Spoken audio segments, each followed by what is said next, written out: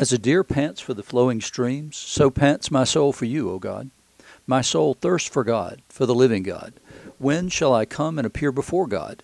My tears have been my food day and night, while they say to me all the day long, where is your God? These things I remember as I pour out my soul, how I would go with the throng and lead them in procession to the house of God, with glad shouts and songs of praise, a multitude keeping festival. Why are you cast down, O my soul, and why are you in turmoil within me? Hope in God, for I shall again praise him, my salvation and my God.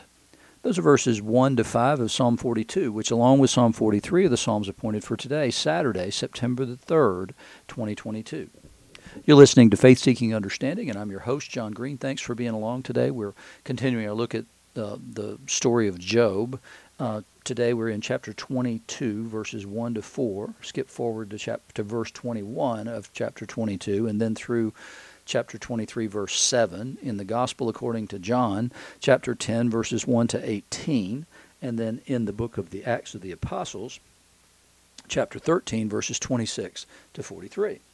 So, Job, we're going to hear again from Eliphaz, who is the first who speaks in all the cycles of speeches by the three friends. Eliphaz is always the first, which probably indicates that he is the oldest of the group, because that's the way the pecking order would have gone in those days.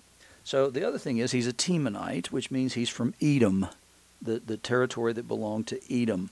And so Edom at that time was famed for the wisdom of its people.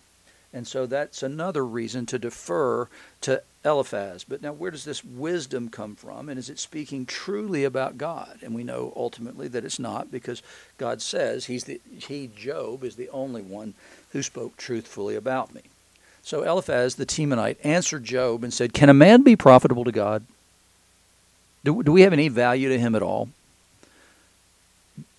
And if you think of God only as great and self-sufficient, then the answer to that is obviously no. God doesn't need any man, and we don't add anything to God. So in that sense, we're not profitable to God. We in fact, we're the other way around. But that's not all there is to God. Again, we have this problem of only seeing the greatness of God without seeing the goodness of God. So yes, we matter to God. This is sort of the way of seeing God as dispassionate and removed from his people, so that it diminishes the value of humankind. That's that question he's posing is essentially to say, what's the value of humankind to God? And the answer would be, well, nothing really. Surely he who is wise is profitable to himself. Wisdom, again, being the main feature that of the Edomites at that time. Is it any pleasure to the Almighty if you're in the right? Or is it gain to him if you make your ways blameless?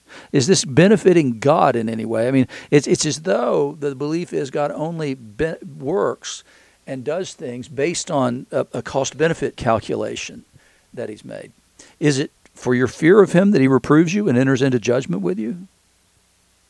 In other words, I think we found the root of the problem, Job. The root of the problem is you don't have the fear of the Lord. You want to bring him down and make him man. The incarnation is in some ways the response to this theology. The idea that God is this dispassionate observer in the sky who we don't know why he created humankind, and we don't really understand how in any possible way it could profit God to have us. We're just a problem all the time. And so now what he says is that's the problem, Job. You're not afraid of God. You don't have the fear of the Lord. Therefore, you don't have wisdom. Well, that's not true. We know better than that. We know what Job did. We know that he was concerned all the time his children got together that they may have sinned against the Lord, and so he made sacrifices for that reason.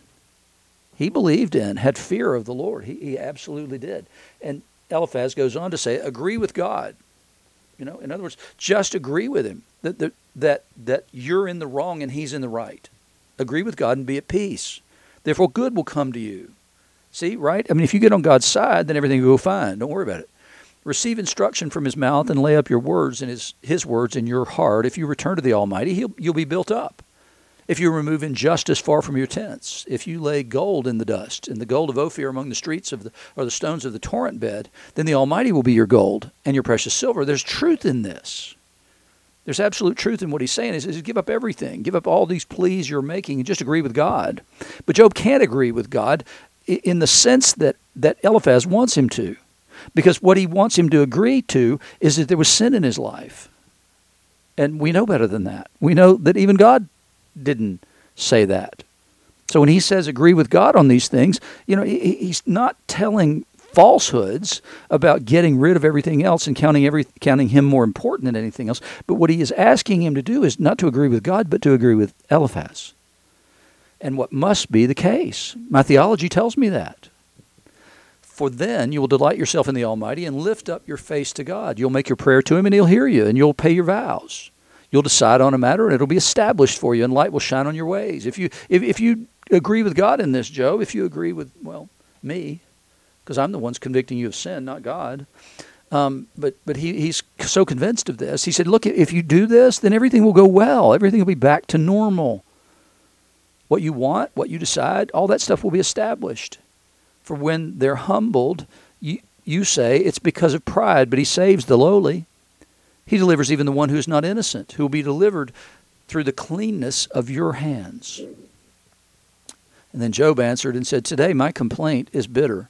My hand is heavy on account of my groaning. Oh, that I knew where I might find him, God, that I might come even to his seat. I'd lay my case before him and fill my mouth with arguments. I would know what he would answer me and understand what he would say to me. Would he contend with me in the greatness of his power? No, he would pay attention to me. There an upright man could argue with him, and I would be acquitted forever by my judge. Well, the problem is that now Job has brought God down and put him in the dock and said, he would acknowledge that I'm right in this. Now, that's a problem too. I mean, he thinks that he can argue with God in such a way that God will say, yes, Job, you're exactly right. But he wouldn't have to argue with God. And that's the point, because we know what God thought of Job. And we know that that's not why any of this has happened. This is not punishment for sin. It's not punishment for anything. It's something that happened because Satan decided to say that Job could be brought low. But God's the one who brought attention to Job to start with. So we have to believe that God had a motive and a plan all along in bringing this up. And so we can ascribe things to sin always, and then we can plead our case, or we can humbly come before the Lord and say, I don't understand. I don't know what's going on. I don't understand this. Would you please show me? And that's the thing that Job's theology gets in the way of asking that question. His friend's theology gets in the way of their asking that question. Remember yesterday we finished up with the man born blind that Jesus had healed, and the Pharisees wouldn't believe because, they knew things. In spite of the fact they didn't know things, but they didn't see the evidence that was before them. There was a pride that would go before them that failed to allow them to see and perceive the truth. Here Jesus is talking, and he says, truly, truly, I say to you, he who does not enter the sheepfold by the door, but climbs in by another way, that man is a thief and a robber. So I've told this before, but every time we get here, I need to say it again, just because there might be people who haven't heard this. So the shepherds would typically collect in certain areas. And so you get, one guy in his flock over here and another in his flock over here. And in the evening, they would come together, and they had built a shelter, in essence, for all the flocks to come into. And so take them in there for safety, because that way there were no predators could get in, and they could each take a watch during the night. And that way everybody could get some sleep. So that's what a sheepfold is. And so the shepherds and their sheep come in through the door of the sheepfold. And what he's saying is that only somebody who is a thief and a robber comes in some other way. He says, but he who enters by the door is the shepherd of the sheep, and to him the gatekeeper opens. Whoever the gatekeeper is that night, it's the person who's sheltering their flocks closest to the gate. The sheep hear his voice, and he calls his own sheep by name and leads them out. And that's exactly what it would have looked like each morning as they exited the sheepfold. Each shepherd would go out and he would call his sheep, and they would hear his voice, and they would follow him, and they wouldn't follow another sheep. So they would each call their flock out, one flock at a time. When he has brought out all his own, he goes before them, and the sheep follow him, for they know his voice.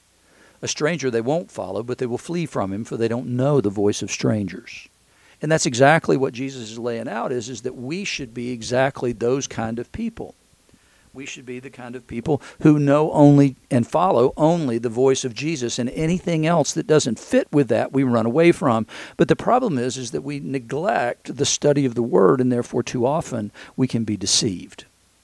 Been listening to a guy, Derek Prince, a lot lately. Derek Prince died 20 years ago, but he was a significant figure in the Pentecostal movement in the 70s, 80s, 90s, and early 2000s. But he was constantly warning people that not knowing the Word of God made you incredibly vulnerable to deception by false teachers. And so we have to know his voice by studying him, by knowing about him. So this figure of speech Jesus used with them, but they didn't understand what he was saying to them. So again, Jesus said to them, truly, truly, I say to you, I am the door of the sheep. All who came before me are thieves and robbers, but the sheep did not listen to them. I am the door. So he's saying that his sheep are not the ones who are following these other leaders like the Pharisees and the scribes and the Sadducees and all that. He says, I'm the door. I'm the way people come in. If anyone enters by me, he'll be saved and will go in and out and find pasture. The thief only comes to steal and kill and destroy. There are a lot of thieves out there. There are a lot of false shepherds out there.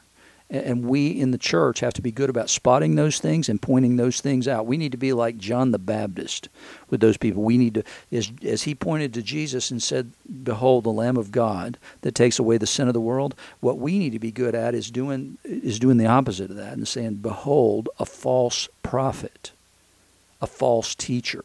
We need to be good at saying that. It's not wrong to tell when somebody is teaching falsely. He said, if anyone enters by me, he'll be saved and go in and out and find pasture. The thief comes only to kill and steal and kill and destroy. I came that they may have life and have it abundantly. I am the good shepherd. The good shepherd is God. That's Psalm 23.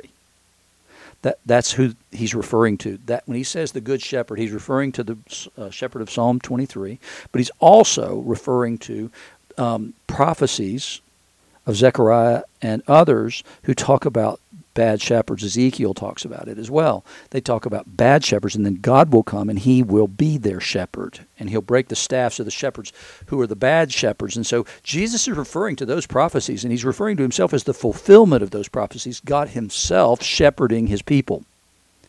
He said, the good shepherd, this is the way to know who the good shepherd is. The good shepherd lays down his life for the sheep, which is exactly what Jesus is going to do.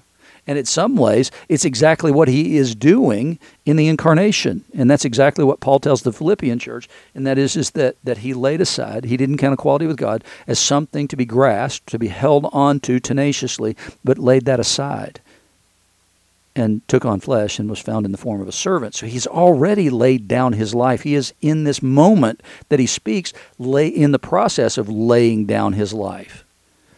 He who is a hired hand and not a shepherd, who does not own the sheep, sees the wolf coming and leaves the sheep and flees, and the wolf snatches them and scatters them. He flees because he's a hired hand and cares nothing for the sheep. The true shepherd counts the lives of the sheep more valuable than his own. And he said that's the way you can tell a false shepherd, is that they abandon the sheep whenever the wolf comes. I'm the good shepherd. I know my own, and my own know me. Just as the Father knows me, and I know the Father, and I lay down my life for the sheep. And I have other sheep that are not of this fold, so non-Jews. I must bring them also, and they will listen to my voice. I heard somebody one time talk about this as though what Jesus was saying was that there are many ways to the Father. There are many ways of salvation because there's more than the sheep that are in this fold. Well, he says, I must bring them also, and they will listen to my voice. So if you're listening to Buddha's voice, then that's not Jesus' voice. If you're listening to Muhammad's voice, that's not Jesus' voice. If you're listening to Confucius' voice, that's not Jesus' voice. Jesus' voice is found in the Word of God, period, in the Bible. He said, so there will be one flock and one shepherd. For this reason, the Father loves me, because I lay down my life that I may take it up again. No one takes it from me, but I lay it down of my own account. So he says, this is not the Father doing child sacrifice, and it's not ultimately even the Jews and the Romans taking my life. No. This is a willing sacrifice. It won't look that way, but it is. And we know, in retrospect, indeed it was. He says, I have authority to lay my life down, and I have authority to take it up again. This charge I have received from my Father. So Jesus is making the argument that those other people, keep an eye on them. They're in it for self-profit, self-gain. So that's the issue. And so this is also a response to Eliphaz's argument about does it profit God to have a man? Can a man be profitable to God? Yes, is the answer. We are of such worth to the Father that He and the Son couldn't live eternity without us. And so they came on a rescue mission in the form of Jesus to deliver us from sin, deliver us from death. In the epistle, remember yesterday what had happened was Paul was speaking in a synagogue on a Sabbath, and he told the brief history of salvation from the time of the chosenness of the people all the way up through the time through Jesus. So then he goes on to say now that he's going to make the application. Right? So he's already given the history lesson. Now he's going to make the application. Brothers, sons of the family of Abraham, and those among you who fear God. Now remember, when he first addressed the people, he addressed them as the people of Israel and those who fear God. So those God-fearers from the Greeks who have come and are in there to be instructed. He says, to us has been sent the message of this salvation. For those who live in Jerusalem and their rulers. Now, he's not in Jerusalem. He's speaking outside Jerusalem. So he's pointing back to the rulers and the leaders of the nation. Because if you're from Jerusalem, and that's why Paul gets invited to speak, is because he's from Jerusalem. So it's assumed that he has something important to say to this congregation. He says, those who live in Jerusalem and their rulers, because they didn't recognize him nor understand the utterances of the prophets, which are read every Sabbath, fulfilled them by condemning him. He says the people, the would-be leaders of the people who are supposed to have all the knowledge, the people that really matter, and the proof is you asked me to speak because I'm from Jerusalem. He says those people got it completely wrong. They didn't recognize him, and they didn't understand the utterances of the prophets, which are read every single Sabbath. They fulfilled those prophecies by condemning him, and though they found in him no guilt worthy of death, they asked Pilate to have him executed. And when they had carried out all that was written of him, they took him down from the tree and laid him in a tomb. But God raised him from the dead, and for many days he appeared to those who had come up with him from Galilee to Jerusalem, who are now his witnesses to his people. And we bring you the good news that God promised, what God promised to the fathers. This he has fulfilled to us, their children, by raising Jesus, as it is also written in Psalm 2. You are my son, today I have begotten you. And as for the fact that he raised him from the dead, no more to return to corruption, he's spoken this way. I will give you the holy and sure blessings of David. Therefore, he also says in another psalm, you will not let your Holy One see corruption. And this is one of the things that Jesus actually argued about, this very passage. He says, Paul says, for David, after he had served the purpose of God in his own generation, fell asleep and was laid with his fathers and saw corruption. So the statement, you will not let your Holy One see corruption, can't apply to David because he died and was buried and saw corruption. But he whom God raised up did not see corruption. Let it be known to you, therefore, brothers, that through this man, forgiveness of sins is proclaimed to you. And by him, everyone who believes is freed from everything which you could not be freed by the law of Moses. So all those sins that there was no sacrifice set up for, those things, all of that, you can be freed from all of that in Jesus. what he's saying is the law was perfect as far as it went, but it didn't cover everything, and it didn't provide relief and freedom from everything. It wasn't able to restrain your conduct. It's the argument that he's going to make about the law all through Galatians and also in the letter to the church at Rome. He's making that same argument that the law wasn't sufficient. It was only a pedagogue to get you to the place, to Jesus, where you could find forgiveness and you could find life and you could find the ability to keep the law through the indwelling of the Holy Spirit. So the law was intended to get you to that place because it was there to define good conduct. It's there to define what a godly life looked like. But it couldn't produce that. He says instead what it produced was sin, because I wanted whatever it said I couldn't have. He says now, with the giving of the Holy Spirit, the ability to live the life God always wanted you to live is within your grasp, because the law wasn't good enough to get to that place. He says, beware therefore lest what is said in the prophets should come about. Look, you scoffers, be astounded and perish, for I'm doing a work in your days, a work that you will not believe, even if one tells it to you. So he says, wake up, listen to what I'm saying here. And what I'm saying is in line with the prophets. Don't be those people who missed what God was doing because you didn't believe, because you allowed something else that you, quote, knew to stand in the way of you believing and accepting the truth. As they went out, the people begged that these things might be told to them again the next Sabbath. And after the meeting of the synagogue broke up, many Jews and devout converts to Judaism followed Paul and Barnabas, who, as they spoke with them, urged them to continue in the grace of God. So Paul reaped a harvest that day. I mean, he's beginning to move. Here he is in Antioch in Pisidia. I mean, Antioch seems to be his sweet spot, right? And so here what we get is Paul getting a harvest at the synagogue. These people who are outside of Jerusalem were willing to hear the truth. They were willing to hear the truth about Jesus. Surely they had heard before. There's no possibility in my mind that at least some of these people knew about Jesus, but they didn't know the whole story. And so Paul here gives the entire story. And what he's saying is in answer to Eliphaz's thing, can a man be profitable to God? He says so much so that he was willing to send his son to die that he might have you as an asset. It's a wonderful blessing to know the depth of God's love for us and to know the depth of God's goodness, not just his greatness, but that's important too, because the fear of the Lord is the beginning of wisdom. So we start in that place. And we never outgrow the fear of the Lord, but when we begin to see other aspects of his character, and when we begin to celebrate those things, then we're moving in true wisdom, more and more, deeper and deeper. We begin to know his voice and only respond to his voice and his call, which is the end of all wisdom.